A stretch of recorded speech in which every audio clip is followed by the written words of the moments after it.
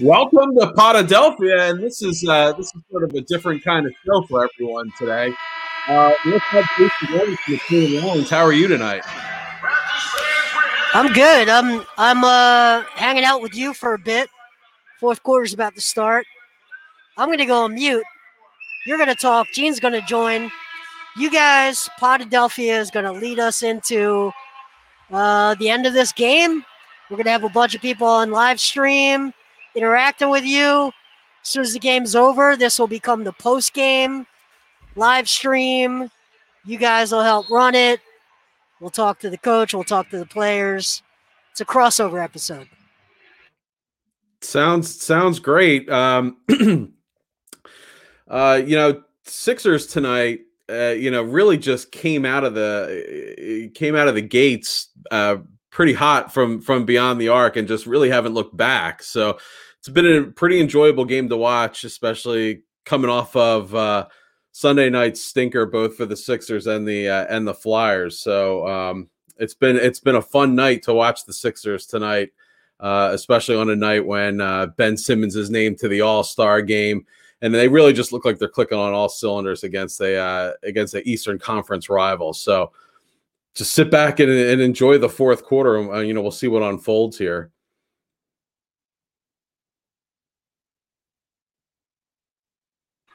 Yeah, I know you guys tend to do a lot of hockey stuff. Let me see if you can see that behind me. Oh yeah. It's funny because I was having a long conversation with another media member about cities, their weather, and their sports fans, and I truly believe that only bad weather cities have great sports fans. And yet I looked at the NHL attendance statistics, and the last full season with fans, the Lightning had more fans in their arena than the Flyers did. I have no idea how that's true. What's going on there?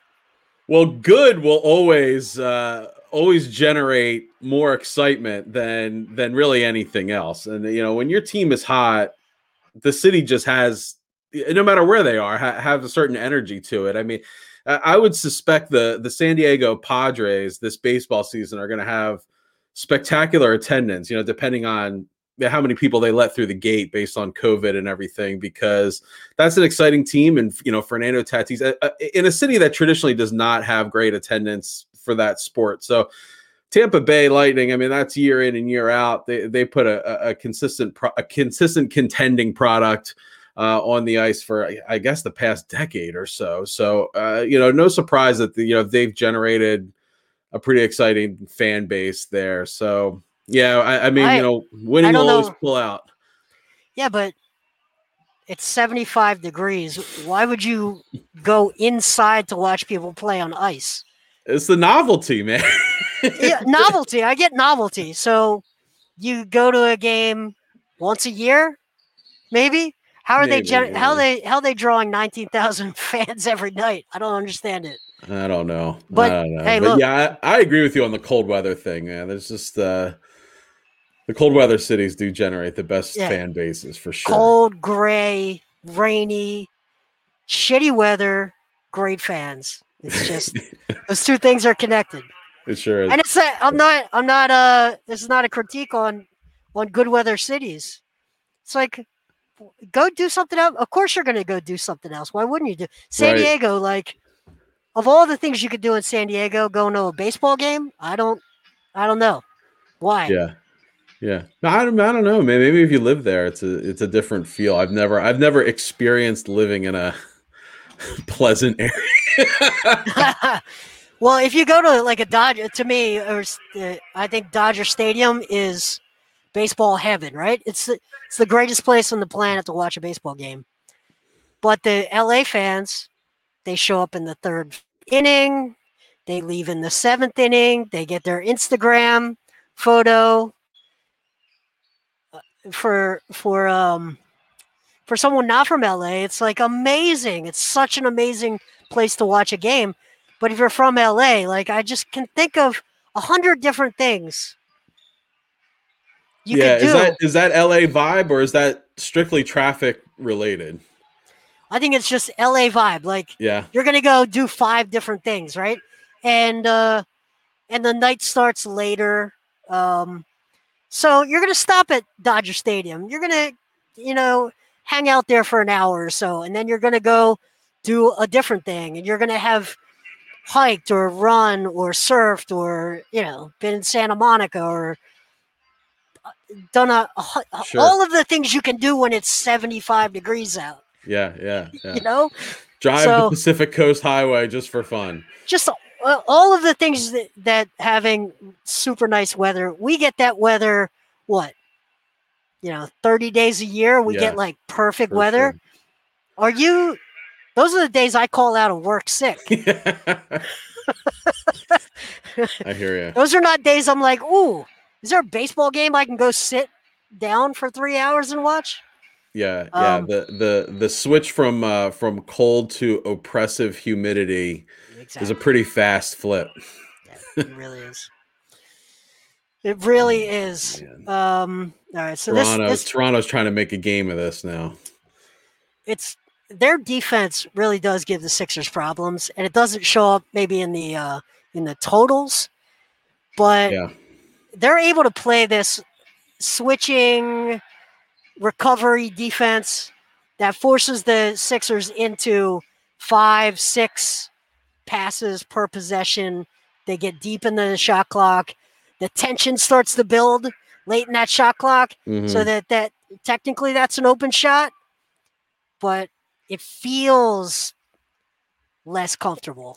Is there something that other teams can't seem to replicate what they do to really shut down Embiid? Because this is like another game where Embiid's, getting frustrated, I think.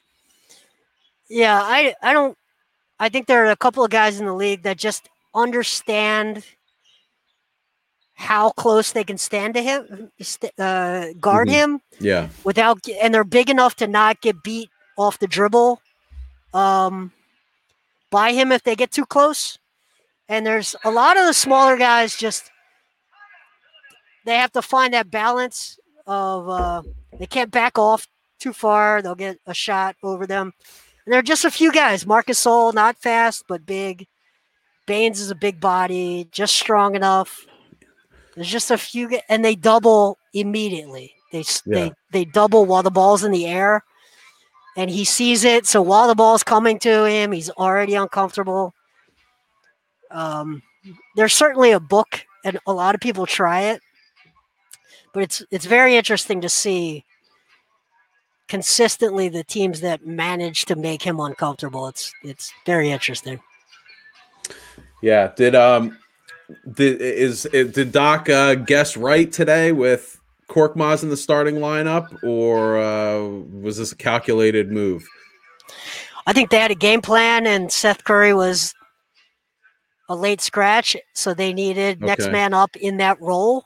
Right. And they just sort of have guys in that role, and and it worked out. I think, and they're probably not trying to overwhelm Isaiah Joe, so you keep Isaiah Joe sort of in the role that he was Sunday, even though he played more, I think, Sunday than he has tonight. So you just take the more veteran guy and throw him in the starting lineup. So I don't know. It feels like they had a very specific game plan that they've walked into in with, and Seth being a late scratch just made Korkmaz the guy. Yeah, and I guess the numbers game kind of evened out from the third quarter on Sunday to the first quarter tonight. Yeah. Which is, in terms of shots just falling, I mean, it just seemed like Sunday night was like a nightmare. Watching that game wind down. It was they dominated the glass. The Raptors tried to get cute, play really small. Sixers just completely dominated them on the glass. They put in Baines. Embiid never got comfortable. Yeah. And then the Raptors, just that small ball lineup adjusted. played the Sixers evenly on the glass for the rest of the game. And then their speed and their ability. It's funny that they're called the Raptors because I think I don't really remember those movies very well, but wasn't there like a scene in Jurassic Park where there's a T-Rex and then there's all the little velociraptors that just that's swarm? that's the closing scene of the first one, Well, that's kind of how this plays out, right? Embiid is the T-Rex. And you got all these little wings just swarming all over him, doubling him every second. In the movie, though, that T-Rex takes care of business. Oh. So hopefully we'll see how tonight goes. I mean, the other night, the T-Rex did not take care of business. No. T-Rex did not. He did not. It was a bad turnover there. Oh, you may be a little bit ahead of me. I think I'm right on time. I think mine is like right. Oh, really? I mean, I'm sitting here, so I think I'm on time. Yeah, you're right. That was a bad turn. That's why you never do play-by-play on a live stream. Yeah, no one is on exactly the same time. So how slighted should Tobias feel about not being named to the All-Star game? I'm not too bent about it.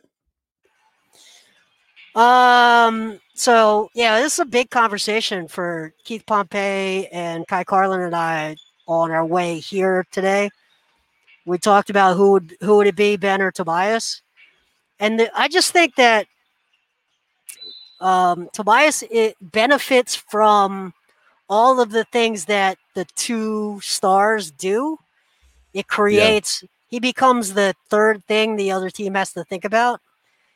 And for that reason, if you're reliant on other people doing the thing for you so that you can be your best, then it's hard to get too worked up about a guy not making the All-Star game, in my opinion. It's like the other two guys who do you feel would have been the All-Star that would have been left out? Like who would Tobias replace on the All-Star team? Oh, I have to go back through the list because that just came out while I've been here. Oh yeah. Go through the list of reserves for me. Yeah, let me bring it up.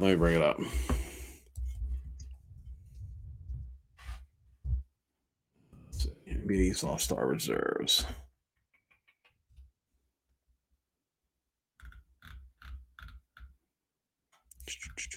List. Okay, you got Jaylen Brown, Harden, Tatum, Levine, Julius Randle, Simmons, and Vucevic. So Randle, you acknowledge he's had a breakout year. Yeah. But and Ben Simmons is in as a forward here. Just saying. Yeah, it's a real debate. I don't have a strong opinion on. I think he's like if you're in the Tobias should have made it camp, you gotta convince me which one of these guys he should replace. Yeah, I think it's hard to argue that he makes it over any of those guys, but I do think he's probably the first injury replacement. Yeah, sure. So if any of these guys would rather rest, I think he gets the call. Yep. So, ultimately this might not matter. This might be a Tuesday, a week and a half before the All-Star game type of conversation. Right. That just doesn't matter on March 7th at all because he probably is in uniform. Yep. All right. Hey, Gene. What's up, Gene? How's it going, guys? Good. So now that Gene's here, I'm going to drop out. You guys keep running. I'll be right back as soon as this game's over. 6 minutes left in the game. I'll be back right as soon as it's over, and we'll do some post-game stuff. Sounds good. Sounds good, man. Enjoy. Gene, glad you got here safely. Hands at 10-2 all the way here. Yep. Yeah, man. Just making sure I avoided all the puddles now. It used to be ice, now it's puddles. Yeah. What were you guys rapping about? How great Furkan Korkmaz is? Well, we talked a little about Furkan in the lineup today. We talked a little All-Star snubbing maybe of Tobias Harris, and who he would possibly have to bump out if you wanted him to make the team. Right. So yeah, I'm just talking about a nice performance coming off of a real Sunday stinker. But yeah, Toronto really is trying their darndest to make a game out of this. Yeah, I mean, Toronto seems like they're sort of that team that they're not the type to just sort of roll over. I don't know if that's a combination of their particular skill set against this particular Sixers team or what. But Sarah's asking if where we can find the podcast. And it's a good thing that we brought that up, because you can always find this podcast on Twitter at Potadelphia. It's very important to note. We're always there. Yeah. So we're kind of just checking out the last quarter here of the Sixers game, and do you want to talk a little bit about your experience Sunday night? We can. I mean, I was just saying how refreshing it is watching this game and a strong Sixers performance, particularly in the first quarter, coming off of what was a miserable Philadelphia Sports Sunday. Yeah, I mean, the whole combination of Philadelphia Sports Sunday was not fun. But I sort of dug into the Sixers early because of the delays in the Flyers game.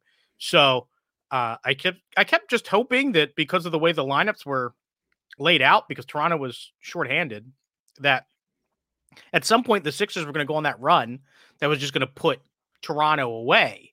And it just never happened. And then as we got into the second half, Toronto seemed to just look stronger and stronger and stronger. Well, nothing was going down. And then this Boucher cat started hitting everything. And I had never even heard of that guy before Sunday night, or if I heard about him, I certainly didn't pay him any attention other than like, hey, maybe he's the water boy.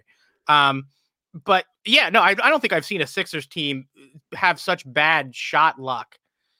Literally just things that you see Joel Embiid hit night after night after night were just rimming off or rimming out. It was almost as if there was, I think as you had said, that maybe they were trick rims or something, because it just seems like we could not get any sort of a gentle.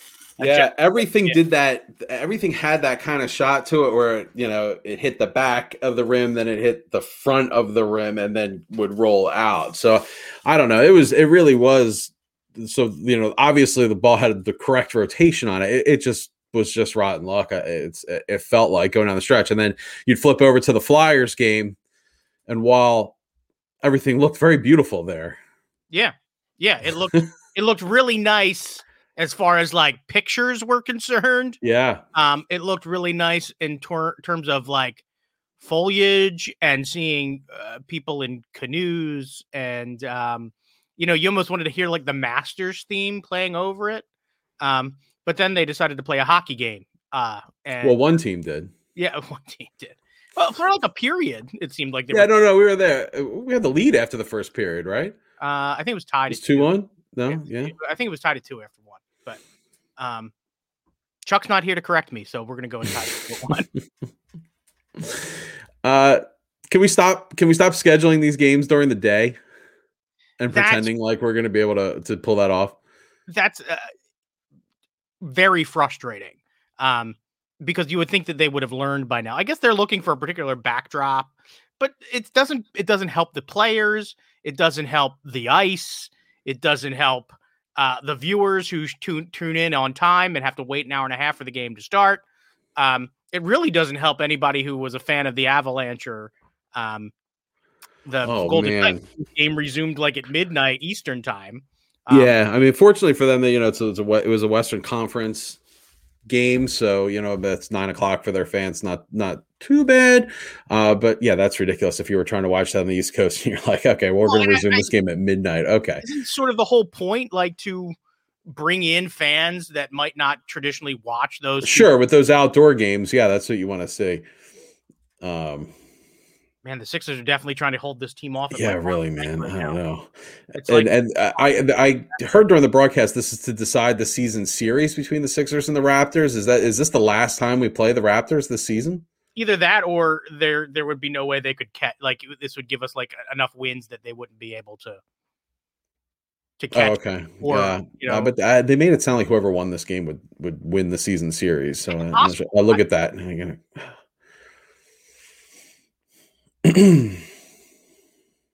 Yeah, it's one of those things that's sort of frustrating. When you watch basketball and most of the first half, you're like, man, where'd the time go? And then you get into the second half and it's like, Jesus, this is the longest 4 minutes of my life. It is just so telling about the sport that, how it's such a game of runs that, the Sixers were up 21 points in the second quarter at one point, and no lead is ever safe in a basketball game. That's what makes the sport great, My father was always one that was like, when I would start a Sixers game or whatever, he'd always be like, I'm gonna go do something else. Call me when they get into the fourth quarter. Then I'll come and play. No, I mean, I understand that. I understand that sentiment.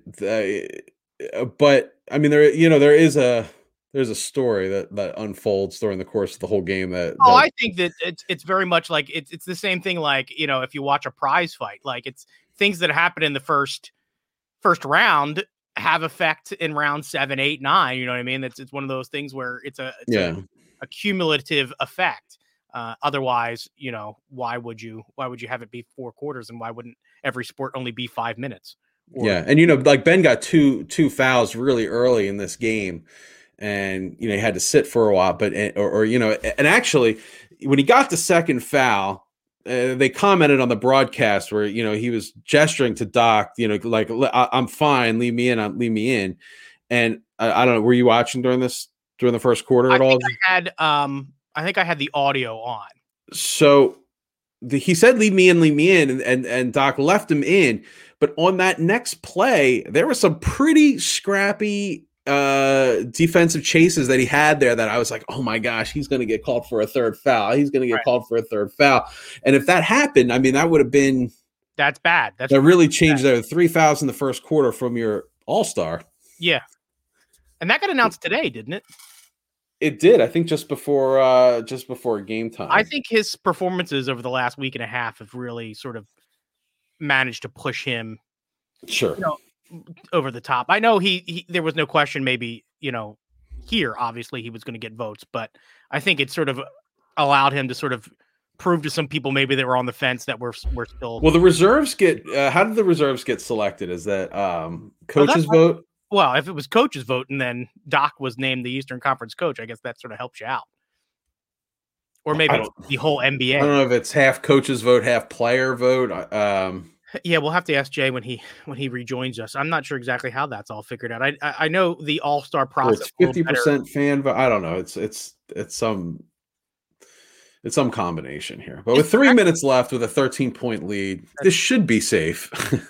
You would hope. Yeah, you'd hope. Do you think is there actually going to be an All-Star game, or is it going to sort of just be an empty title this year, like you are an All-Star? No, I think there will be a game. There should be a game. Why not? I mean, I guess partly because then you've got to take like the time off, and then you've got to get all those people to one location. Although basketball is still playing both conferences, it's not like hockey where they've sort of bubbled within the division. Well, now I have a friend who went to her first. She relocated to Arizona. She went to her first Phoenix Suns game when they played the Sixers last week. Oh wow! Like within the friendly confines of COVID arena. Oh, stop. And they have like 2,500 fans in there, and she said it was a great experience. The tickets were expensive, of course.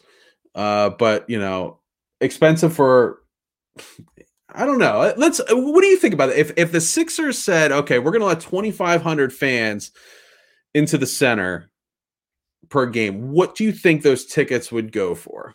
Well, I mean, my thought would be that you would sort of go by. And what would you pay? What do you think they would go for? And what would you pay? I think for that sort of experience, I think I'd be willing to pay like $150 to $200 a seat, because you're going to go in there in a much smaller environment. Just being in the center is going to be a much different environment than when it's a packed house. Gene, what do you think Sixers tickets cost regularly? Well, for where I sit, they don't cost $200. But I guess I was thinking you would go with like sort of like a middle, like, average. That to me would be what you would call like the higher, it's not courtside, but the Right. higher. Well, let's just say so. All right, you actually want people to show up. Clearly, these seats are going to go to season ticket holders, right? Like that. Okay. They're not just going to go. Okay, we're going to let 2,500 people in. The tickets on sale Wednesday morning at 10 a.m. Like that's not going to happen. It would go, and they have petitioned the city. All the teams have petitioned the city now to allow. Is it the city or the state? They have petitioned to allow limited fans in the stands. So this is probably going to happen sooner rather than later. And I would think they would go to season ticket holders. Or at least they would have the opportunity, which they're going to get bought up. Whether you're going to go or not, you're going to buy them. And then what are they going to go for on the secondary? I mean, honestly, I think they would go $350 a ticket. I think that's probably very reasonable when you take those things into consideration. The other thing is, I wonder if there would be a thing with the system where you wouldn't want to necessarily have it go to like a secondary market, because maybe you'd sort of want to have some control over who is coming into the building. I don't know. I mean, obviously, I guess you're not insisting on COVID tests to walk in the door. You're sort of hoping that just by the fact that you're keeping it limited, you're sort of reducing your risk factor anyway. I am much more optimistic that you're going to see people in limited capacity in a baseball stadium before I think that Philadelphia is going to see people in the Sixers and Flyers. No, I think you're going to see people in the arena. I mean, I think they're going to get the approval before the Phillies even start playing. Oh well, that'd be great. This whole thing, you've got so many factors sort of crashing into each other. This sort of really does enter the realm of like city politics. Which in Philadelphia traditionally can be sort of a sticky wicket, as they say. Mm-hmm. Yeah, and I know Cactus League games are already. I mean, they're sold out. Yeah, the whole spring. Yeah, they got bought up quick too. Yeah, I don't know about Grapefruit. I'm sure that Florida's just jamming people in there as much as possible. Frenchies is going to be butt to butt out there in the outfield.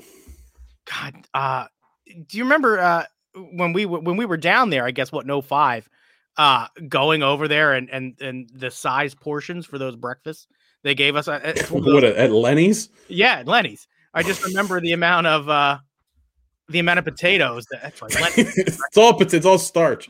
Yeah, I just remember I was like, my God, I think they've just given me 3 potatoes. There are eggs in here somewhere. Speaking of which, did you see the Bryce Harper picture that showed up on Instagram today? Really? Yeah. He's got like a Phillies fanatic bat. Well, and it made me think of, do you remember when there were all those rumors going up to his signing that there's a bat company, I think it's Victory, right? Yeah. And they had done a mock-up Fanatic bat, I believe, for Bryce Harper at the time. And it was before he signed, and it was like it went all around the Twitterverse, and it was sort of like, this is a sign. It means if they're building these Fanatic bats, it means he's really coming. Yeah. I think that it was probably tweeted out originally by John Heyman or something, but he was tweeting out everything at the time. But it was one of those things where it was another one of those. There was every day you were going through Twitter or whatever, looking for the signs and the sure for whether Bryce was coming. I don't know if that could have been one of those things where they were just like, hey, we'll send him this bat. Maybe it'll entice him to come here. Who knows? But that was immediately what I thought of. But I loved that shirt that he had on, the Clearwater. That's pretty cool. If there's ever been an athlete that just absolutely knows exactly what buttons to push to like get, the fan base sort of foaming at the mouth. So John Clark tweeted that picture, and I swear I found the shirt online within 5 minutes of that tweet going out, because I was like, I'm buying the shirt. I'm just buying the shirt. Like, I don't care, whatever. I find it on the Etsy shop, and they tell you how many people have it in their cart at that time. So I found it. I felt like I found it immediately. There are already 20 people that had that item in their cart, like at that moment. So that Etsy shop is just blowing up. I think it's Philly HQ is the name of the company or whatever that's making. Like, if you're gonna get your shirt's gonna get worn by Bryce. Yeah, you better stock up. Like, you better stock up on XLs. Yeah, it's like if you're gonna get a day on Shark Tank. You know what I mean? Yeah. So when mine comes in, I'll post a picture of me like side by side with Bryce, and we can do like a who wore it better. Yeah. Poll. Yeah. Well, I mean, is yours coming with extra words, or I don't know? No. I feel like you're just going to need some filler around it. Maybe I don't need any filler. I got enough filler all on my own. I got my Jackie Robinson shirt on today. I was noticing that. I hadn't seen that yet. It looks like we had. I thought we were going to get broken into there. I had this shirt last year, and we were watching the Sixers playoff game, and what's his name? Al Horford he wears number 42, and he had equality on the back of his jersey during the playoffs last year. And the person I was watching with says, I don't know, an Al Horford shirt. No, it's not an Al Horford. I was like, no, but that's an amazing coincidence. Yeah. I feel like you would have to have something like the words would have to be like slowly like getting worse or something. I illustrate that it was actually for Al Horford.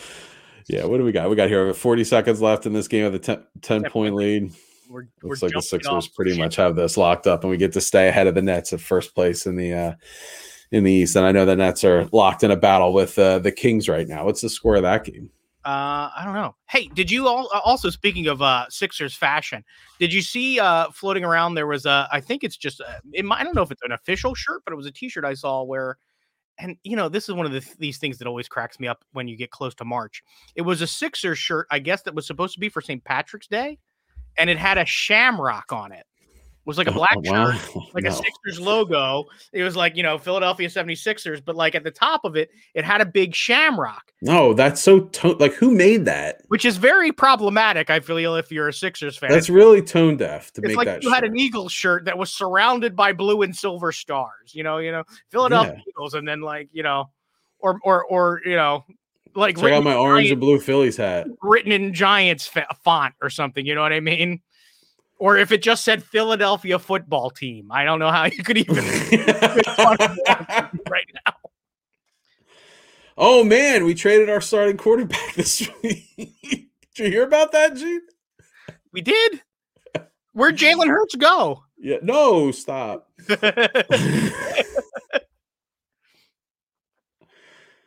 Ben's been knocking down the free throws this year. I'll tell you, it seems like this team in general has been a really good free throw shooting team. And the nights that it's off, they seem to be all off at the same time. But Ben's been really good at the free throw line. It seems like every time they're listing the statistic he's using. I mean, they got it all figured out. Look, Brett Brown goes, Ben, I want you to take a 1 3-pointer a game. He gives him like the double bird. Doc says, once you get to the free throw line 10 times a game. Ben's like, okay, whatever you say, sir. Yeah.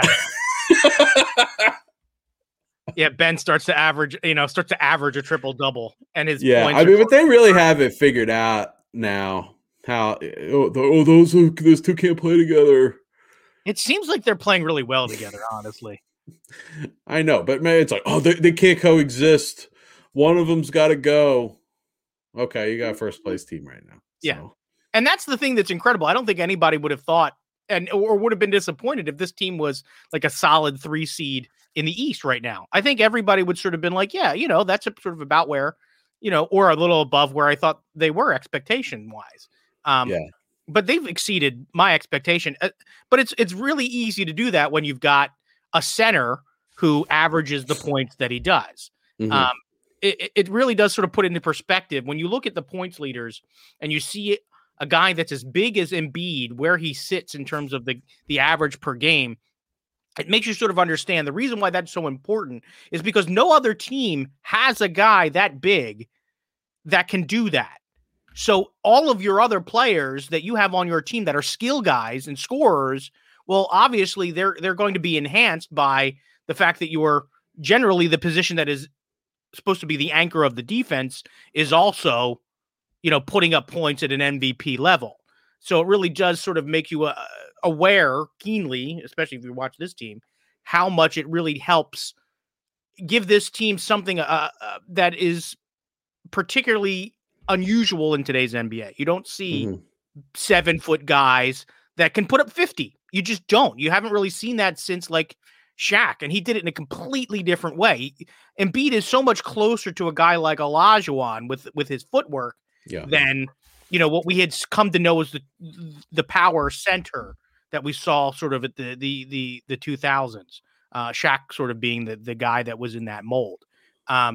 He's the last truly dominant center that I think I can remember. Can you think of any other 7-foot guys, any dominant centers between Shaq and Embiid? Because I just can't think of anybody that sort of had that ability to take over a game whenever they wanted to. Yeah, no, not at this level. And I mean, if you watch the Bulls game, was just insane. Yeah, it was unconscious. Yeah, no, it was, and I mean, and the threes and the Euro step, it's just wild, man. Right. And that's the thing is, Shaq had particular weaknesses. You could sort of get him to the foul line and you knew that he wasn't going to hit nearly as many foul shots. You really, you can't foul Joel and expect him not to make you pay most nights.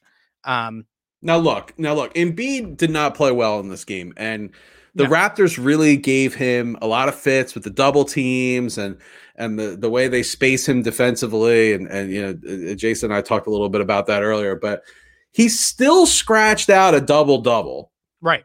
With 17 points, 11 rebounds. And I mean, to say like, okay, well, this was a really bad game for him today, and that's still the production that you're getting, it's pretty good. Yeah, well, that was the thing, and I don't know if it's something you and I talked about. It's one of those things is like there are certain players that you end up having on your team where you almost get greatness blindness, where you're so used to seeing that player do something that is pretty unusual or pretty extraordinary on a nightly basis that it takes them doing something really, really incredible to sort of make you sit up and take notice. But when you've got a guy like this, you really have to sort of put it into the perspective of we are watching what is probably at the end of the day going to be one of the guys that's going to be listed as a cornerstone of the entire history of the franchise.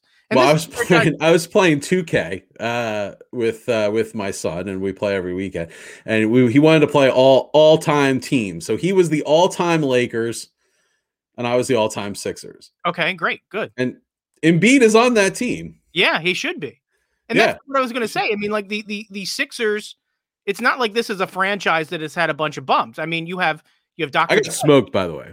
Well, I mean, it's the all-time Lakers are pretty unconscious team. You should have played him as the all-time Bulls.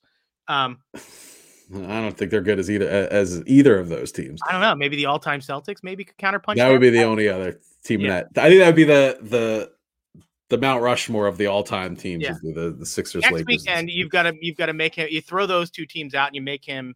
You should try to play like the two worst teams you can come up with.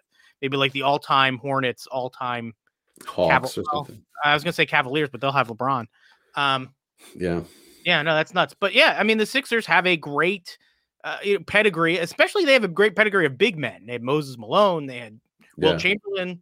Happy birthday, Dr. J. Happy birthday, Dr. J. Did you see what's his name? That comedian from I'm not gonna remember his name. He's Jim famous. Gaffigan. No, he's I don't know, guys. He's got a very dirty mouth. He's got curly hair. He used to show up on the league once in a while. He's famous for being a trash talker in fantasy leagues. I'm completely drawing. Oh, okay. I think I know who you're talking about, but go ahead. He did a shout out, like a whole shout out to Dr. J on his birthday. I'm not friends with Dr. J on Facebook, so if that's how I know whose birthday it is. So if I don't see in the morning when I wake up whose birthday it is on Facebook, I have no idea whose birthday it is. So I have to wait until. You know who's not on the Sixers all-time team in NBA 2K? Raja Bell. Charles Barkley. Oh, does he show up on all-time Phoenix? Charles Barkley's not in the game. Do you think, is that like a rights thing? How would he not? He's in the top 50 players of all time. Charles Barkley's not in the game. He's not, and he also doesn't. You know, they in 2K they do the TNT desk. You know, with Shaq and all that. He's not in that either. And he said that he will not be in the game until 2K donates $1 million to the Retired Players Fund. That's what he's holding out for, is some money for the Retirement Players Fund? Yeah. He could make that on the golf course like next weekend. By betting again? Look, I don't. Yeah, you have to take it up with him if you got a problem with his stand on this, but he's certainly. I had no idea he had a stand on this. Actually, I do kind of respect that. You know what I mean? Maybe I'll make him my what do they call that? My role model. Sarah asked if TJ Miller is the one you're referring to. No, not TJ Miller, but that's a good guess. A Carrot Top? No, it would be better if it was Carrot Top. If Carrot Top was a big Sixers fan. Sixers hanging on to a 6-point lead here with 20 seconds left. Yeah, I know, as they just try to bleed every ounce of my time. My Lord. It's really just making the Raptors. You know, my son hates the Raptors more than any other team in the NBA. Well, that makes sense. He doesn't know the Celtics hate yet. No, he hasn't had a chance to. I mean, there have been reasons, but if there was a team, if I was your son's age, that I would hate, it would have to be the Raptors. I mean, that's the team that did the dirtiest deed. Yeah, I mean, we talked about it last week. I don't want to revisit it, but like that broke him that night. Right. Well, it broke Joel too. Yeah. This is my son and Joel. Yeah. They were bound by salty tears. Yeah. Yeah, I don't know. I'm trying to think of what growing up, like what teams, you know what I mean? Like there was no, and I am a connoisseur of teams I'm supposed to hate. You know what I mean? I knew those things very early. But part of that was the way I was raised. My father used to like constantly sort of remind me of who my different rivalries were, you know, and remind me of who I was supposed to hate. Now, interestingly enough, being that I was born in 1980, the Royals used to show up on that list and when we would talk about baseball, because they had been in the World Series in 80. And a lot of my dad really hated the Pirates for some reason, but they used to be in our division. See, it's weird to me that you know, I think the Celtics and the Lakers rivalry is very unique because it's hard for me to have a cross conference rivalry. You know what I mean? Right. Like cross conferences, because you really only time that it means anything is when you're playing for a championship, and the Celtics and the Lakers were just playing for it so often that they have a rivalry, and that's pretty wild to me when you talk about, you know, like Boston and New York, you know, in baseball, it's like, yeah, of course you're division rivals. But you know, it's like, it would be like saying, you know, I don't even know who it would be, Yankees, Dodgers or something. Which it just doesn't have that same bite, you know? It was Yankees Braves for a while in the 90s. Yeah, they certainly did seem to sort of have a mutual hatred. But and then, you know, well, baseball's different. You don't play in the regular season and stuff. But back then you didn't. Back then you didn't. You do now. Which is sort of why the Phillies could have had the potential to have a decent rivalry with Baltimore. They do have sort of a storied history. They played each other in the World Series in 1983. They do play each other pretty often now in interleague play, but Baltimore is just awful as an organization that it's never really taken hold. Yeah, what do you think? You think you would call this an ugly game, Gene? I would call it huge. Mike D says it's an ugly game. I think it did turn into an ugly game. It started out like a gem. Like I thought we were going to coast. And then in the second half, it did get kind of ugly. I don't know do they tighten up against the Raptors or something? I don't know. Yeah. It's the cold Tampa air. That's probably it. We all know that Philadelphia teams play horrible in Florida. Let's be honest. Tampa. We talked about our rivalry with Tampa before. I get bad juju with Tampa, even though our spring training is right outside there. I did remember as I've gone through that city. I've been through there a couple of times in my life. You do sort of get a cold chill when you come through, and not like a spooky chill as you come through the airport. Maybe the Tampa airport. Yeah, maybe the whole town's haunted. I've never been to the Tampa airport. You haven't? I went to a wedding once and had to fly in through Tampa and then rented a car and drove out to where the wedding was. MCO every time when I go to Florida. Well, yeah, I've been through Jacksonville's airport too. Interesting. Yeah. Yep. Beautiful city there, Jacksonville. Yeah, parts of it were nice. It's some great Waffle Houses. So I can say, oh my gosh, this game's still on. Yeah, no, we've increased our lead at least. Yeah, no, I mean this game's over. Doc Rivers has come on to court a couple of times to end this game. No. What a Just nightmare! kidding. This game is not on anymore. I want the last 40 minutes of my life back. I was listening to you guys, right? So, and that's why you want the last 40 minutes of your life back? I agree with you. I agree with you entirely, Gene. I've been calling this Milwaukee with palm trees all week. So it appears that the game is now over, at least from what I can. Yeah, it's over. Yeah, that's why I'm here. The game has finally. I'm pretty sure the last 90 seconds of game time took. Yeah, that was excruciating. 5 years of my life. I think I am now 5 years older than I was. 90 seconds of game time ago. Yeah, somebody just said we played in overtime within that fourth quarter.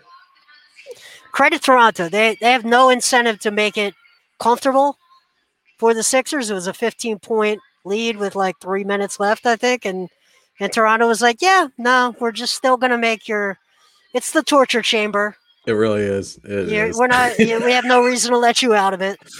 The Iron Maiden. My Lord. All right. I'm going to go ahead. When we see Doc Rivers come up, we'll have to go to that. But okay. But let's keep talking. That was yeah. But an important win, though. This is an important game, though, right? Yeah.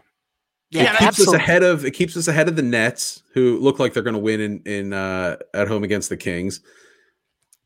And this clinches the season series against the Raptors, right? Yeah, I think it's also important to just finish it off and not let the Raptors stay rent-free in your head like they seem to be. I heard you guys talking about Joel Embiid, 2 games in a row, you say, this is as bad as you ever see him play right now.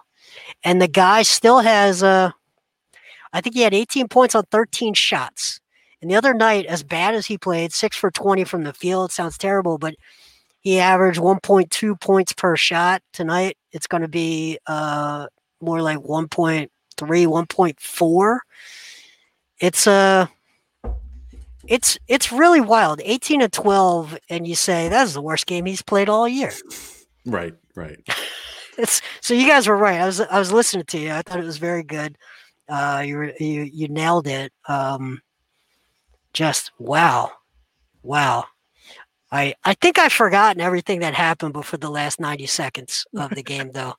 I think it was so long ago. It's like Nick Nurse held up one of those things that they have in the Men in Black thing, and it was like, here, everybody, forget what you've been watching, and now let's make a run. Yeah, no, it's funny when we came on for the show back 50 minutes ago. It seemed like a lifetime ago. I was super excited. I was all energized. Like, what a fun game to come back to after the horrible Sunday we had. And then it just kind of, I don't know, it spun out. Hey, here I was listening to you guys talking about how much you'd pay to go to an arena to watch a game. I would pay $250 to have been able to leave an hour ago. That's so, Gene. I will give you $250 that you can spend on tickets to go see this team in Philadelphia. If I could have the last hour of my life back. Hey, if I could make that happen, I think I'd probably take that deal. You all for $250, you can make an easy $250. Create a time machine, take me back an hour, and also make this game have ended an hour earlier than it has. See, here's the thing, though, Jay. The real reason I would want to do that is because I have been itching to have my odds increased at catching a T-shirt in an arena. I have a lot up to do in that front. I was once struck in the face by a T-shirt gun and knocked over my seat. So I truly need to make amends for that performance. I bore witness to that event. Well, hey, I'm going to take my headset off. I just realized you guys won't hear the press conference if this headset's on. Oh, okay. So, I mean, what do you think? Do you think outside? I'm going to take the Nets out of the equation for a minute. Are the Raptors the worst matchup for the Sixers right now, outside of the Nets in the East? It feels like it to me. The thing I always go back to with the Nets is I still don't know who they have that can actually guard Embiid, like for over the course of a series. Like, do they have a true good matchup for Embiid? You know what I mean? I feel like you can sort of use Simmons to shut down one of their big three, and sort of play. Please put "shut down" in air quotes, right? Shut down, yeah, contain or whatever. Yeah, but it feels like this Toronto team there are just more bad matchups all the way around that they can sort of throw at the Sixers, which is why it seems like they sort of struggle against them, and I, like Jason was saying, maybe there is sort of a mental issue that they need to overcome, and hopefully this was making strides towards doing that. I'm hoping that somebody else who is a much better matchup for this Raptors team knocks them off before we'd ever see them in a playoff series. But yeah, and now Mike D saying the Jazz, but yeah, out in West, there's all kinds of matchup problems for us out West with the Trailblazers and Blazers are real bad, and the Jazz. And the Lakers are no cakewalk either. But yeah, I think navigating through the East, it's really going to be all about the Nets, I think. Yeah, and I think that you need to keep yourself in position to be that 1 or 2 seed, because I think the other thing that's going to be important is being able to play in Philadelphia longer than you would have to play on the road. Now, I think the Nets have a better chance of things spinning out and becoming drama more so than the Sixers right now. I feel like the Sixers are a little bit have more stability. There's less of like the prima donna aspect. I think there's less. I think everyone is like really stabilized with the Sixers. At least that's the way I feel, like chemistry wise. Yeah. I mean, the Nets really have figured it out, but I mean, that chemistry can change pretty quickly, as we've seen with Kyrie Irving teams in the past. Well, I think that the Sixers have sort of know their roles, and I mean that in the positive sense of the word. They've sort of settled into what they do, and they know what strengths they have, and it's gotten to the point where now they're starting to trust each other more and more every week. So, yeah, it's been fun to watch this team sort of grow and change. I'm excited every time I get to see them take the court, because usually I see something different. And I'm excited to see what they can do against the rest of the East. I think that there's no team that they can't, give a run. There's nobody that I'm terrified of. There's nobody that I wouldn't want to step up. Here we go. Let's go to Doc. Hey guys. Coach, we're going to go to Kai Carlin with the first question. Go ahead, Kai. Before we start, I just want to send my prayers out to Tiger Woods and his family, man. Like, he means a lot to a lot of people, for a lot more than just sports. Man, I don't know how many blows this guy can take, but he's a tough kid. Always has been. So just want to send that out. All right. Hey, Coach. Does it seem like the Raptors, again, just sent like a bunch of aggressive double teams towards Joel, but even though he only shot 3 for 13 and I think he only had like 1 or 2 assists, it just really seemed like he really made the right decision. He did overall. I thought down the stretch, we got a little loose with the ball, but overall, I was fine. It's a great example, and we missed some great shots.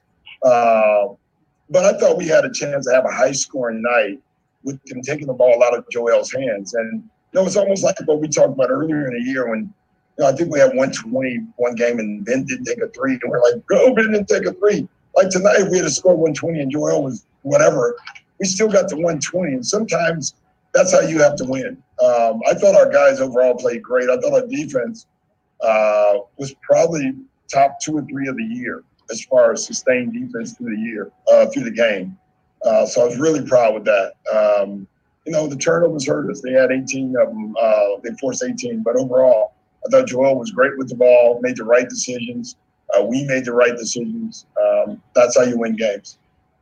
And then overall, real quick, Furkan, 19 points, maybe we'll bust out of his slump. What's that say about him and his mental toughness? Yeah, just with the starters, he has to do less, which allowed him to do more. He didn't have to put the ball on the floor as much. He didn't have to, the game. He allowed the game to come to him.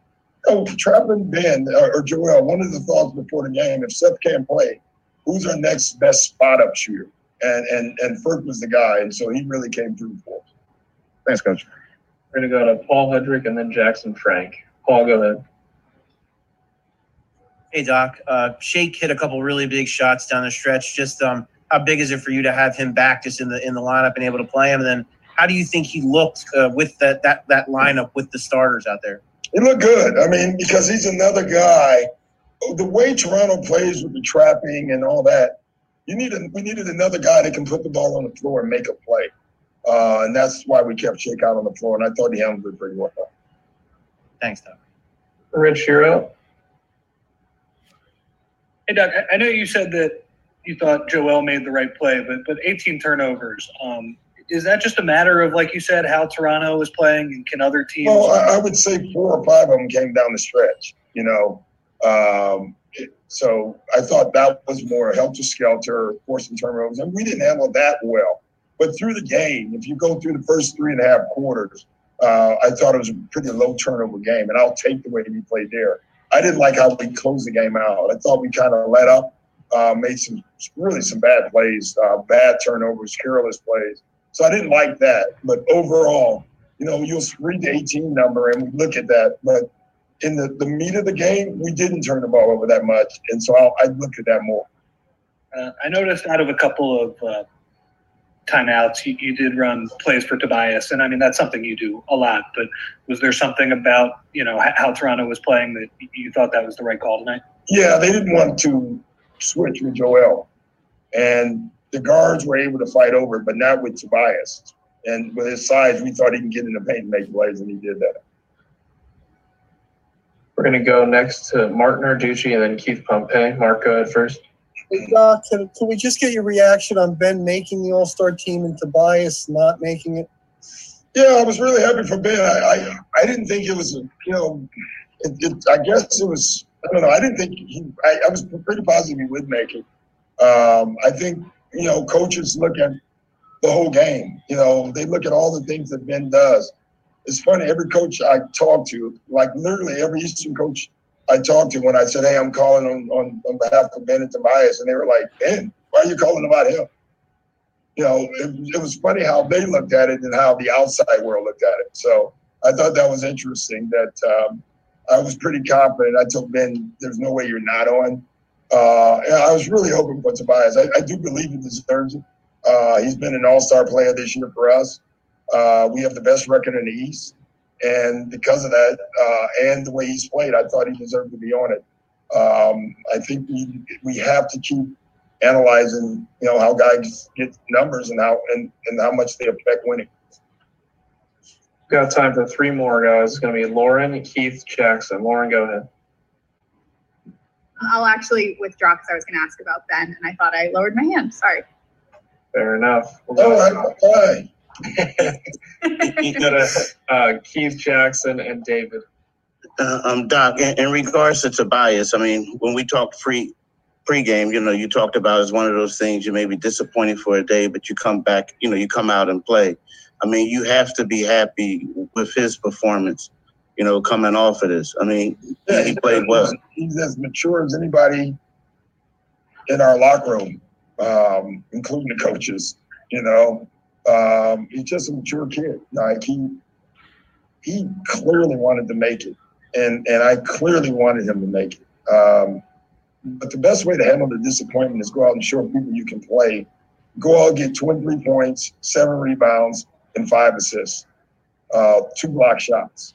That's what Tobias has been doing all year. And, maybe we keep winning and go win the whole thing, and then next year he will be on. So sometimes you play and make it the year before you make it. Hopefully that's the case for him. Thanks. Go Jackson and David real quick. Jackson and then David. Jackson, go ahead.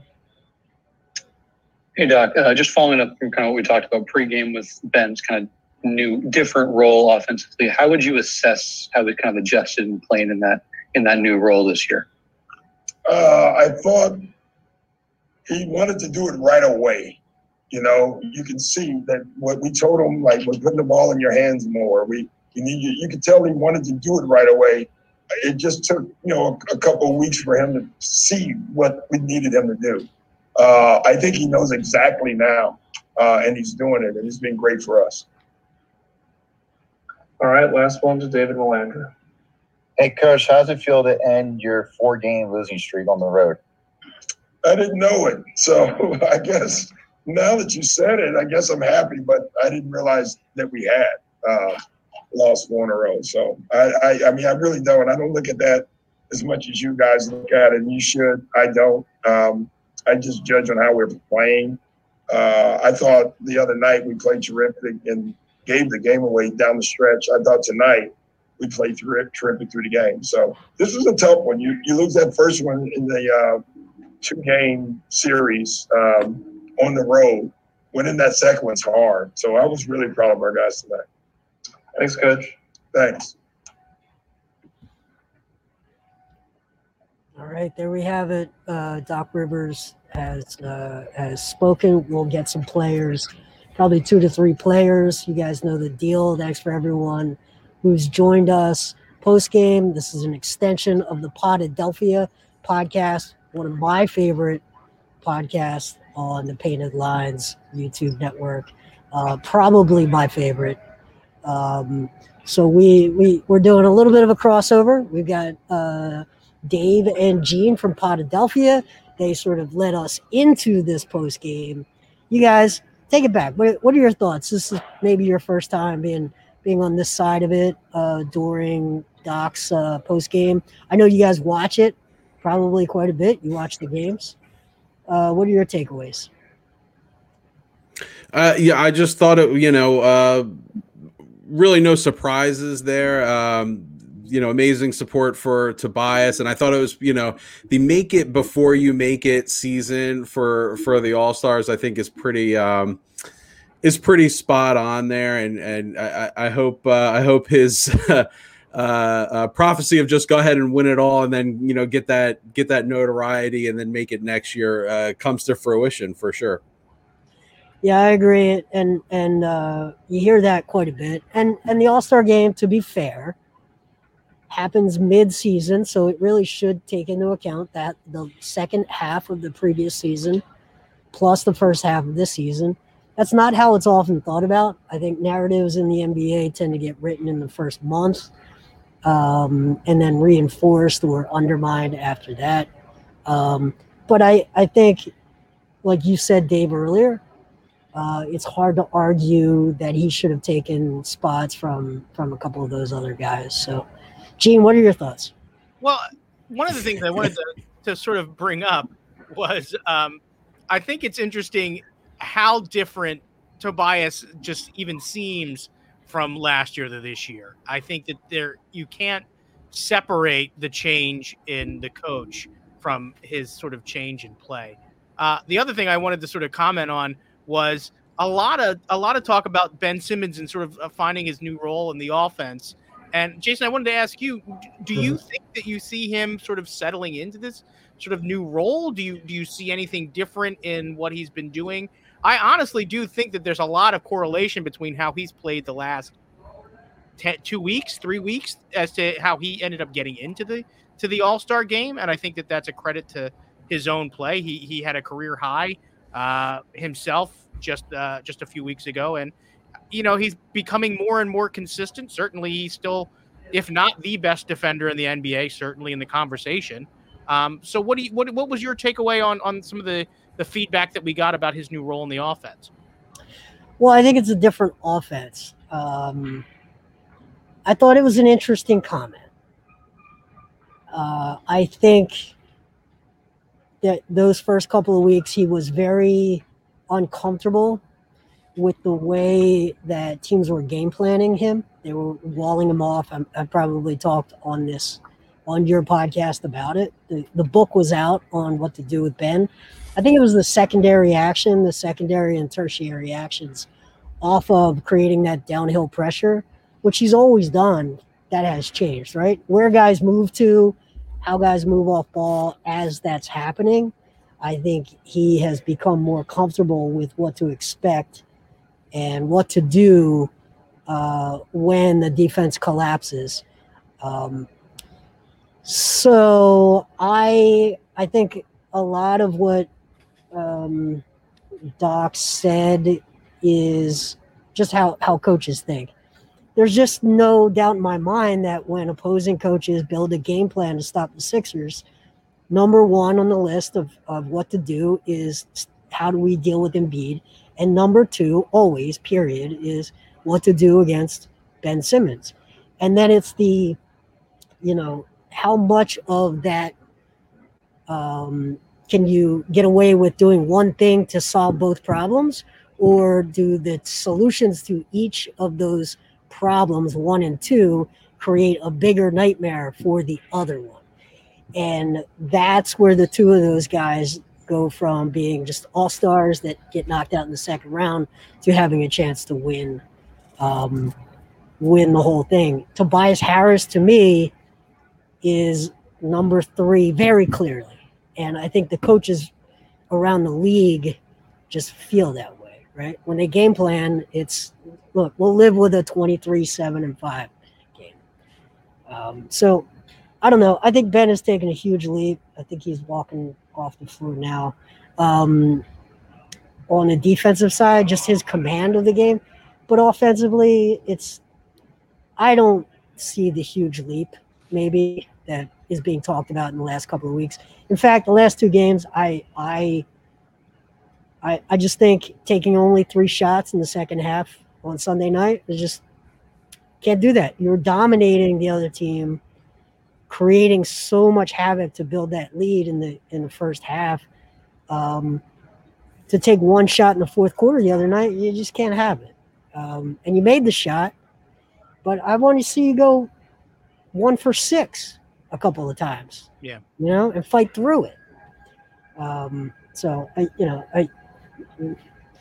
maybe I'm harder on him than people, or maybe my expectations because of what I see every night are higher than what I think he can do. Justin is here with us. So we've got this is truly a crossover episode, right, Justin?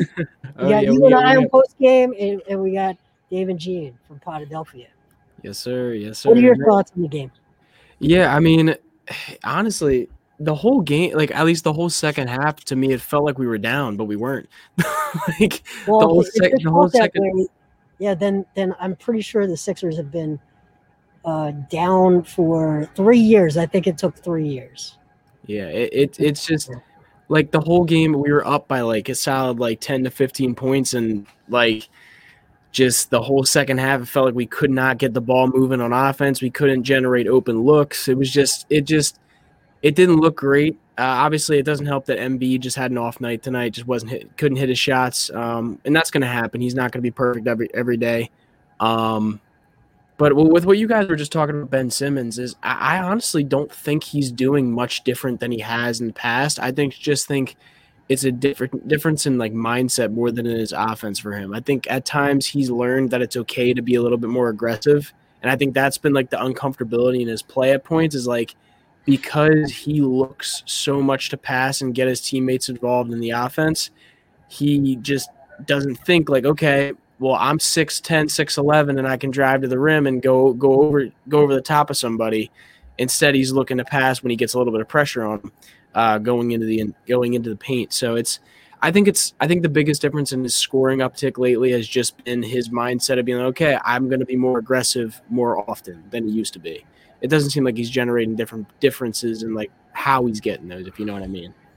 But can I ask you guys a question? So there's a lot of talk about Kyle Lowry and a potential trade. What would that do to the offensive Ben Simmons?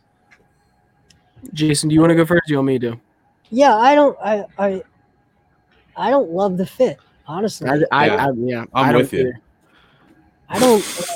There's like this groundswell of, well, of course they moved for Kyle Lowry. I'm like, I don't know. I watch this team play offense and defense every night.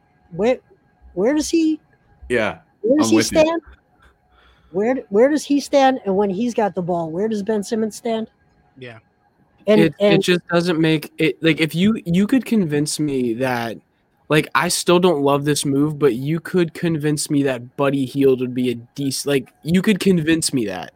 If you were like, hey, this will add more consistent shooting, like you could convince me that. But the Kyle Lowry one, like I could see if we're having a trouble guarding people that are guards. I could see if we were having trouble with like that's really it. Because otherwise, like what is he gonna do that's different than what we already have right now? Besides maybe shot creation at the end of games. But in my opinion, you already have a shot creator at the end of games.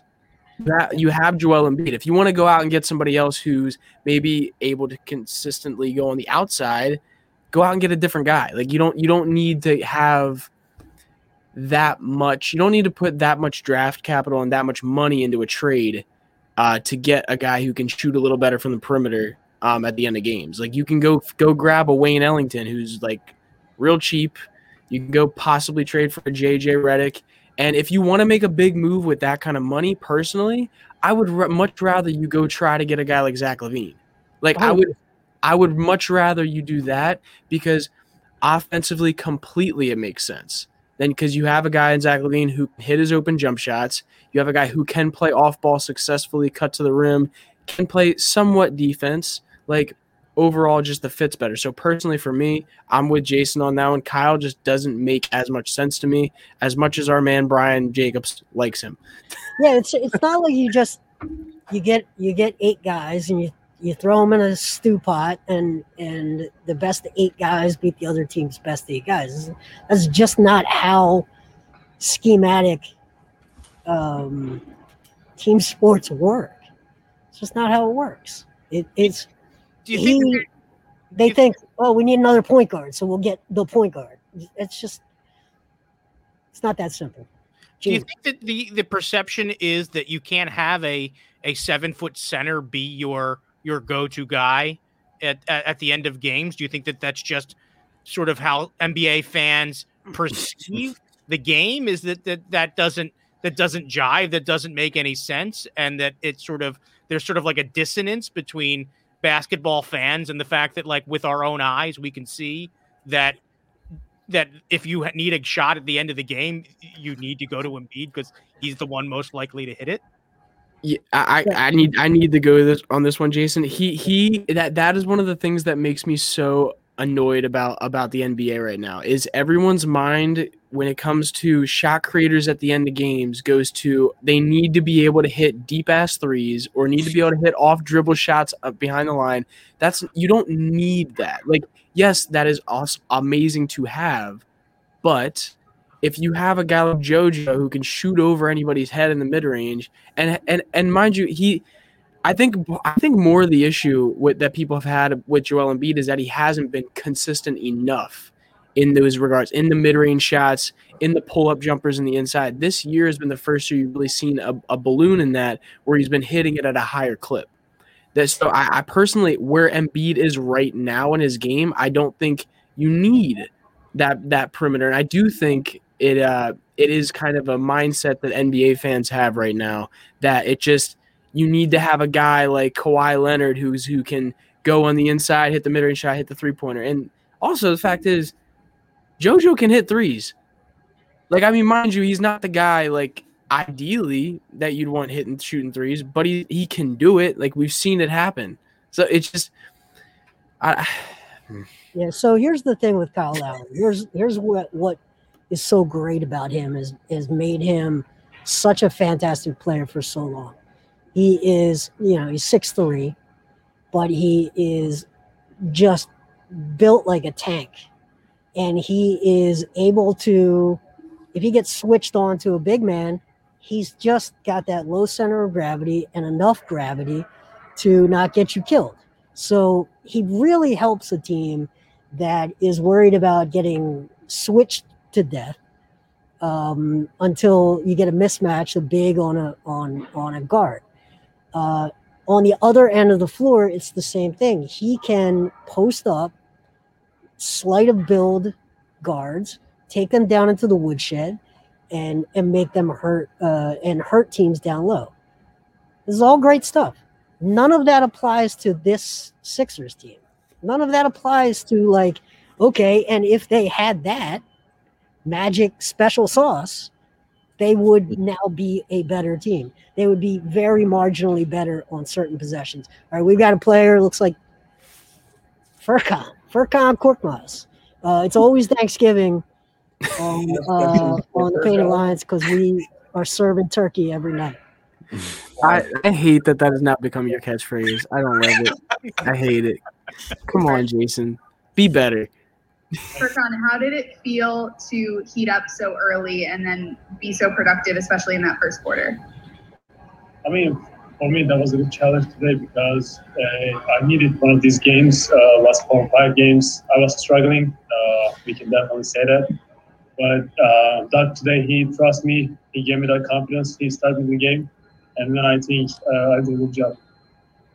And then before the game, we learned that Ben was named an All-Star for the 3rd year in a row. So what has it been like to be Ben's teammate this year, and what do you think makes him an All-Star? I'm so happy for him because I see his growth on the court, off the court, especially. He's more mature now. He knows the game more. I'm really happy for him because he deserves it. I know he's going to be there until his career is over. I'm really happy for him. Thanks, Ferg. Next, we'll go to Martin Arducci. Hey, Ferg, you talked about you had been struggling. Just how tough has it been to go through, the last 6 games, which have really, really been difficult for you? I mean, yeah, everybody has some ups and downs in their careers, but sometimes just 2 games, sometimes like 4 or 5 games. Mine has been a little bit longer than that. So, but I've been through this a lot in my career, so I just need to find out how to get away with it quicker. I'm trying on the court, off the court. I just been working hard, and then I knew that it's gonna come, but I just didn't know when. Today, I hope it's a good start for me again. Next is Kai Carlin. If our coach was talking about how it was a lot, there was less for you to do with the starting unit, which allowed you to do more. Do you feel like maybe when you're coming off the bench, there's a lot more pressure on you to do more offensively, and maybe that affected your snap a little bit? I mean, I will say this. With the first unit, we played different basketball. With the second unit, we played different basketball. Especially with first unit, we create more threes because Ben is in the game, Joel is in the game. With the second unit, we don't create that much threes. We are trying to play like driving, kick games and everything, but at the end of the day, we don't take that much threes. We don't create it. I think that's the biggest difference. But for me, it doesn't matter coming off the bench, starting the game. I just need to be responsible of my job. Doesn't matter if I start or not. So I just need to keep doing my team. Thanks, Ferg. Let's go to Austin Krell. Hey, Ferg. The first quarter, you have 4 of your 5 made threes there. It kind of felt like this, in this game in particular, your off-ball movement and relocation around the court was improved from seasons past. Have you done any kind of extra work on your off-ball movement to sort of get those better looks than you were in the past? I mean, I've been watching a lot of tapes. I'm trying to watch other shooters, how they get in the position, how they mold the game. But especially game is so easy when you play with Joe and Ben because they open the court a lot for you because teams needs to help them more and then you become more open. So it's easy to get those spots when you play with them. All right, we're going to do these last three here. Sean, David, Serge. Sean, you go first. Hey, Farkan. It felt like this was a game when you guys kind of had them at arm's length, but were never able to fully put them away. What do you think was the cause for this? And even down the stretch, why was that happening? I think this type of games, when you play against Toronto, they play hard. They're a good team. They have a good team. And then just for don't get nervous. I got nervous now. All-Star is here, They have a good team. They have a really talented team. After losing the first game, this game was really important for us because we got to get the confidence back. We know what we can do. But after the first lose, we just need to react, and then we reacted to win. All right, David and Serge, bang, bang. Go ahead, David. Can you talk about some of the challenges you guys are going through this season, is playing the same team back-to-back, and then how's it feel to end your 4-game road losing streak? First of all, this season is not easy because nothing is normal. I think that's the fun part about this season. But we all know we are playing for the championship. We don't need to look at the opponents. We just need to be ourselves every day, every night. And then we just need to keep focusing on how we can get the championship. But like I said, this season is not a normal. Serge, go ahead. Merhaba Furkan. Merhaba. Nasılsın, iyi misin? İyiyim, sen nasılsın? İyilik ya, ne yapalım? Furkan, 2 soru. Tabii ki pazar günü maalesef ilk dakika oynadın sadece. Dakika konuştun mu? Hani son 24 saat falan, çünkü hani psikolojik açısından bayağı kötü bir durum. Ve ikinci sorum şu. Türkiye Eurobasket 2022 katılacak. Senin için nasıl bir duygu? Dakika konuştum. Zaten bana sürekli inancını dile getiriyor. Bana güvenmeyi sürekli söylüyor. Bugün de maçtan önce onunla konuştuk. Beni başlatmak istediğini söyledi. Ben de olabildiğince sahada iyi performans göstermeye çalıştım. Tabii ki kolay değil. Az oynuyorsunuz, çok oynuyorsunuz ama günün sonunda önemli olan kazanmak, üzerinde iyi bir performans göstermende. Milli takıma gelecek olursak bence maçları da seyrettim, takip ettim elimden geldiğince. Çok iyi oynadılar. Onlarla gurur duyuyorum gerçekten. Keşke orada olabilseydim, onlarla beraber sahada olabilseydim. Ama neler yapabileceğimizi, neler yapabileceklerini gösterdiler, bizli veya bizsiz. Bence o takımın çok büyük potansiyeli var. Umarım en kısa zamanda milli formaya kavuşurum ben. Thanks, Ferg.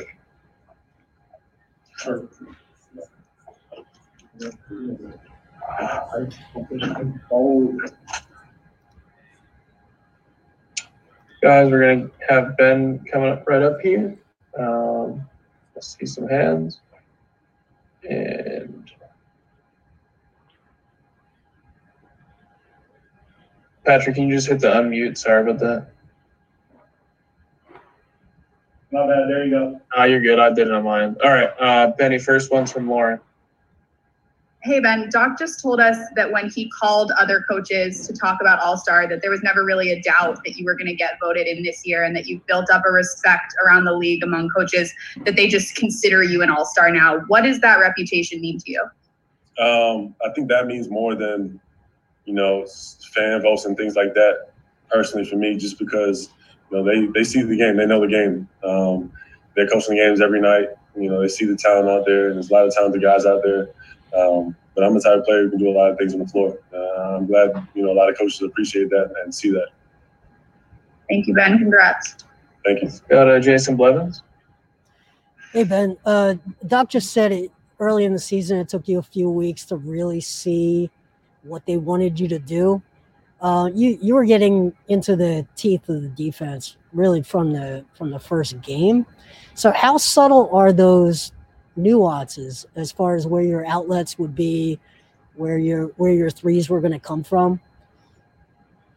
Wait a minute. Can you one more time? So Doc said it took a couple of weeks at the beginning of the season. What's your question? Like, how subtle are the differences with your outlets? Like, in terms of finding my guys? Yeah, finding your guys. Okay.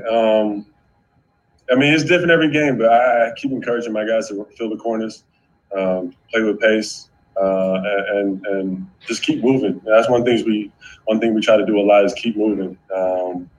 So I mean, every game's different depending on the matchups and things like that. But I'm still trying to find my guys every night, and I'm with the spacing we have now. Seth, Danny, Tisa's been shooting the hell out of the ball. Furkan, guys just playing really well, so they just make it easier for me.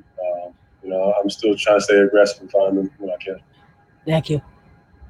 Go to Jackson and then Paul. Hey, Ben. Doc talked pregame about how, he thinks you're being used more as a screener, dribble handoff guy, compared to previous years. Do you use that a fair assessment? How do you kind of feel you're adjusting to maybe a role more as a guy who's screening and doing the dribble handoffs? How do you kind of feel like that adjustment is coming this year for you? I'm just a player. I try to read the defense. If I see, a mismatch, I try to make it tough on them. I feel like my IQ is pretty high. I play at a high level with my IQ and just trying to make the right plays every time. And then, obviously defensively on that side, try to do my thing. Gonna go 3 more. Paul, Mark, Chris. Paul, go ahead. Hey, Ben. Doc said that it was, for you guys, your second or third best defensive performance of the season tonight. Would you agree with that assessment? And what do you think was kind of working for you guys tonight? I think overall, we held the intensity to a high level. I don't think it was our best game defensively, one of our best. We lacked a little bit in the third and fourth, but we stuck with it. Toronto is always going to be a team that stays around. They fight nonstop. They never give up. So for us to stay locked in, we knew it was going to be a challenge, especially against a championship team like that. Thanks, Ben. All right, Mark, and then Chris. Hey Ben, could you just give your reaction on what it meant to you to be an All-Star? Yeah, it means a lot. It's a blessing. I don't take it for granted. There's a lot of talented guys out there. I think the mentality I have every season come in and try to win, and everything else will take care of itself. So, I don't go for individual accolades unless it's Defensive Player of the Year, which I think which I want to get this year. I think I should be up there for that. But I want to compete. I want to play against the best players every night and show why I'm in this league. Can I have a quick follow and just your thoughts on the lift that Furk gave you in the first quarter and the game? Yeah, he was huge. We expect great games from Furk. His IQ is actually very high on the floor. Offensively, he's gotten a lot better, finishing through contact and getting to the rim, and obviously knock down shooting. So he's been great for us, and defensively he's been great. I think, he's taking the challenge of, last season guys were going at him and trying to, pick on him a little bit. But they're not doing that this season. He's really stepped it up. All right, we got time for one more. Chris Kraus, go ahead. Hey, Ben. Last week, Bradley Beal talked about how there's guys around the league that aren't really sure about the All-Star game, particularly because there's not going to be fans there. It's not going to be the same experience. Now that you've been selected, are you going to go? What do you mean? Are you going to attend the All-Star game? Yeah, I got selected. Awesome. I believe the NBA is going to make it very safe for us, and they're not going to put us at risk to get sick or anything like that. This is my job, man. It's my job. I love what I do. I'm going to be there. Thanks. Appreciate it, Ben. So we will have tomorrow's schedule for you as soon as possible, guys. Appreciate you joining us. All right. So, Dave and Gene, Dave, you definitely know what I mean by that last hour, because I think I've kept you guys well over a half hour longer than your normal. So I'm just sharing my pain. Hey, if you've been listening to our show for any length of time, you know that we're no strangers to the 90-minute podcast. Yeah. Well, if you've been watching any Sixers watch parties and or post-game shows, we are not strangers to being on here for 4.5 hours. Yeah. All right. So final thoughts, guys. Thank you for everyone who's joined. Love the comments. I know Justin right before Ferk sat down You said you hate the catchphrase. Should I retire it? Nah. You're good. Should I I'll bring it. I'll put it on a twice a month rule. I can only You're already done then. I think you said it twice already. You said it last game. by 2 for February. I'll see you in March. There we go. My God. Gene. Yeah, man. First of all, you should be able to use that nickname anytime you want, because if you're saying Furkan's name, that means he's probably doing really well. No, it's the Thanksgiving joke. I can say Furkan. Well, maybe it's coming up on Canadian Thanksgiving. I have no idea when that. I feel like that's in the middle of the summer, I think. Oh, okay. But listen, the one thing I wanted to say was I thought it was interesting that Ben does seem to sort of make it his carrying card that he wants to be Defensive Player of the Year this year. And, that's sort of the thing that I want to hear from him, is that he's putting a lot of a stock in his own defensive ability, because at the end of the day, even if your shot's off, you can still play with that sort of defensive intensity that you want to be the Defensive Player of the Year. And there's not any coach that's going to be like, well, you should tone that defense down. We'd really rather you be a revolving door under there. So that's one of those things that even when I remember when I was a kid, there was never any coach that I ever had that ever was like, hey, yeah, let's try some of that soft defense, so I'm excited. Gene, you played basketball with me. That's most of the defense I played. Yeah. I was like, yeah, let's see if you can shoot. Yeah, because if you try to drive on Jason, forget about it. You're just dead meat. The ball's going to be going the other way real quick. So, but that excites me. I certainly think he sort of got to, when he said that he's aware that he's sort of now been an all-star and it's sort of an expectation maybe. But he doesn't seem to not appreciate the moment. And, hey, he even said he's ready to attend. So, it'll make it worth watching now that I know I got 2 Sixers on the squad to keep my attention. Yeah, I found the question I asked him. He gave me the answer without sort of declaring it, but I now that I think about it, a lot of his pick sixes early in the season were his outlets were technically corner threes, but they were very close to the break point. So where those sidelines turn into the arc, and those are easy to jump. I have noticed in the last 2 games, certainly the corner threes they're taking are right near the baseline, which is almost behind the basket. Yeah. And that extra few feet, I think, creates an easier outlet once you're all the way to the rim. It's a much easier outlet. It's a higher difficulty shot, but it's much harder to jump that passing lane because it's just so much deeper. The other thing that sort of sparked in my mind was just thinking back to last year, how many games, even if there were guys that were getting into those corner positions and Ben was finding them, how often that was Mike Scott instead of Seth Curry. You know what I mean? I think that there's a big difference in the personnel that certainly I think helps Ben's confidence to know that he's throwing out the guys that are going to knock those shots down. And, there's something to be said for having the team created around him to sort of have that be a successful offense. Yeah, and you see the same thing with Joel, to be honest, as well, because he said it multiple times in the past 2 years, is like he feels like he has to put so much offensive energy on himself because when he passes out to people, they're not hitting shots. Like, and he may not have said that straight up, but you can tell. He has said that straight up.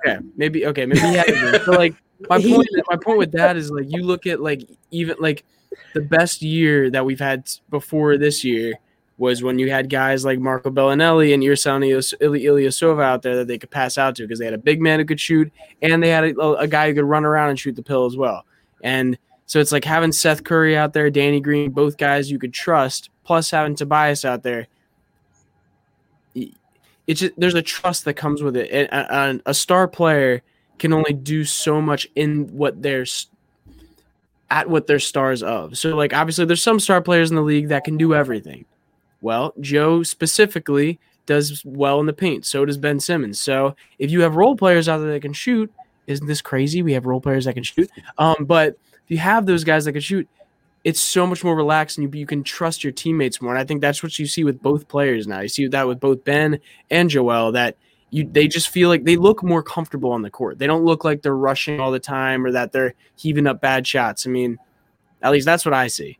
And conversely, it's a team where a shooter can flourish. When you look at a player exactly like Furkan Korkmaz, who we just heard from, you know, he's reaping the benefits from all of that paint work that's going on. So, it works both ways for that.